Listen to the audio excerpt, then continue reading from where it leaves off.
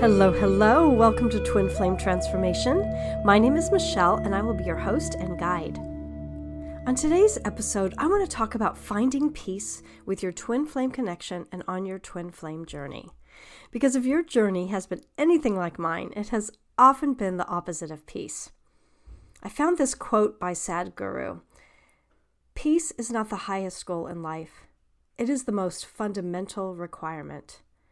And when I read that, those words really resonated with me, how powerful they were, that peace is not the highest goal in life, but the most fundamental requirement. And as I've mentioned, the twin flame journey can so often be the opposite of peaceful.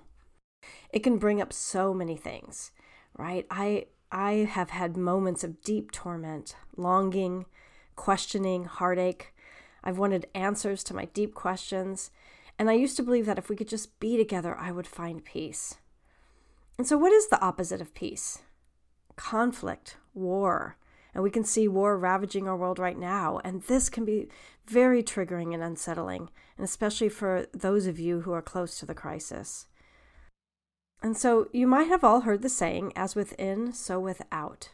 So how can we as twin flames cultivate peace within? Because as we know, this twin flame journey can unnerve us.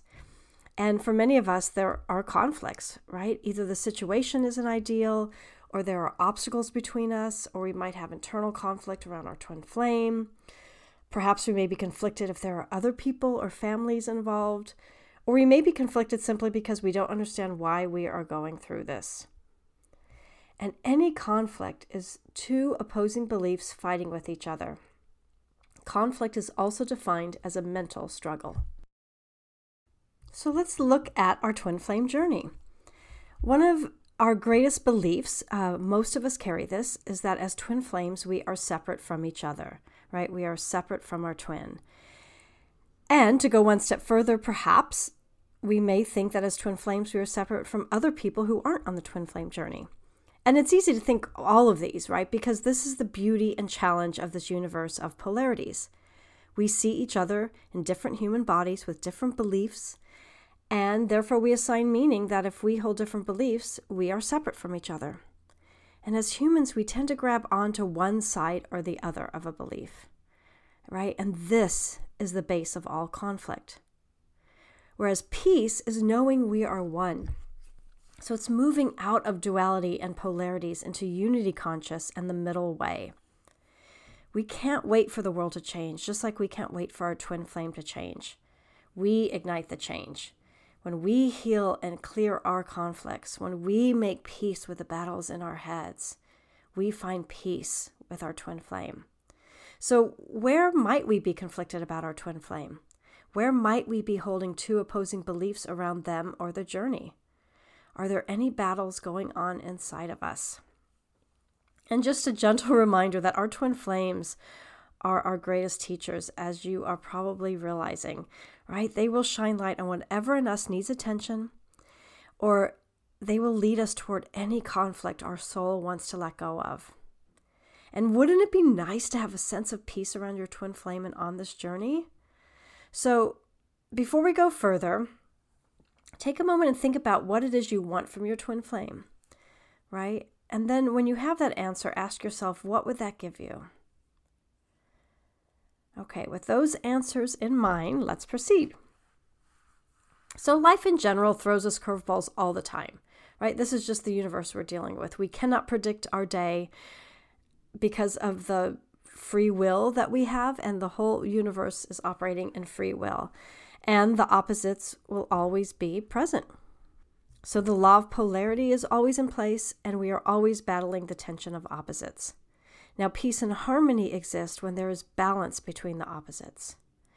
So because of this law of polarity, how do we deal with the conflicts that are at the other end of peace and the internal war that this creates? Now, this doesn't mean that we accept these lower vibrations.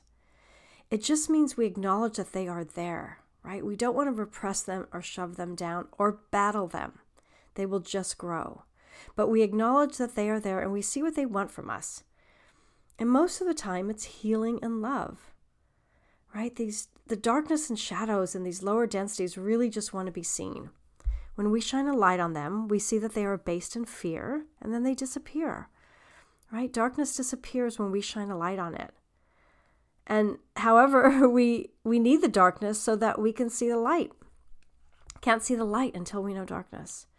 So what war and conflict inside of us are asking is for us to shine a light on them. See where there are battling opinions within us. Because if we stop to think about where most battles come from, one side wants something from the other side, right? One side needs to let the other side know that it's correct, it's right, its beliefs are real and true. The other side is wrong, right? And these polarities of right and wrong create major conflict. And the other thing that stops us from finding peace is attachment, wanting something from our twin flame, right? Being attached to an outcome, an attachment to them. And we can also get attached to the term twin flames, right? If we attach the title twin flame, I'm a twin flame, right? That we may feel that there should be a certain outcome to our twin flame relationship. Or our twin flame should be acting differently because they're our twin flame, right? Because these are just attachments and beliefs we are holding around it. These attachments are a big part of what causes us pain and conflict on our journey, right? Our soul doesn't need to attach. Our soul knows it's the same vibration as our twin flame. I mean, nothing could be in a closer vibration than that except source energy, right? So there's no need to hold on to this other vibration, to our twin flame. There's no need to hold on. It's only our minds that want and need to attach, right? And when our minds create this separation, see this separation, then we are in conflict with our soul. So the opposite of attachment is non-attachment, right? Which is the state of enlightenment. Now, you all may know the story of Buddha. When he became enlightened, all the negative thoughts, right? The wars, the demons, the fears would come at him, visit him. The difference was he didn't attach to them. He didn't battle them. He didn't fight them. It didn't mean they didn't exist. He just witnessed them. And by not attaching, he didn't give them power over him. And he didn't succumb to his fears. And therefore, he didn't have to battle them. He just let them be.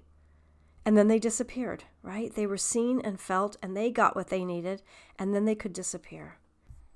If in our beautiful world, we could let everyone have their own beliefs and their opinions and their religions, we wouldn't have to battle out our differences. So how do we start? How do we find peace on our twin flame journey? Well, we can start by letting them have their journey, their differences, their experience. Doesn't mean we're separate from them. It just means they're experiencing this world of free will and polarities. And we can start by letting go of an attachment to an outcome. I know how hard that is. Something I'm always working on, right? I want to know what is going to happen. I want to know we're going to be together forever, right? That's just my mind.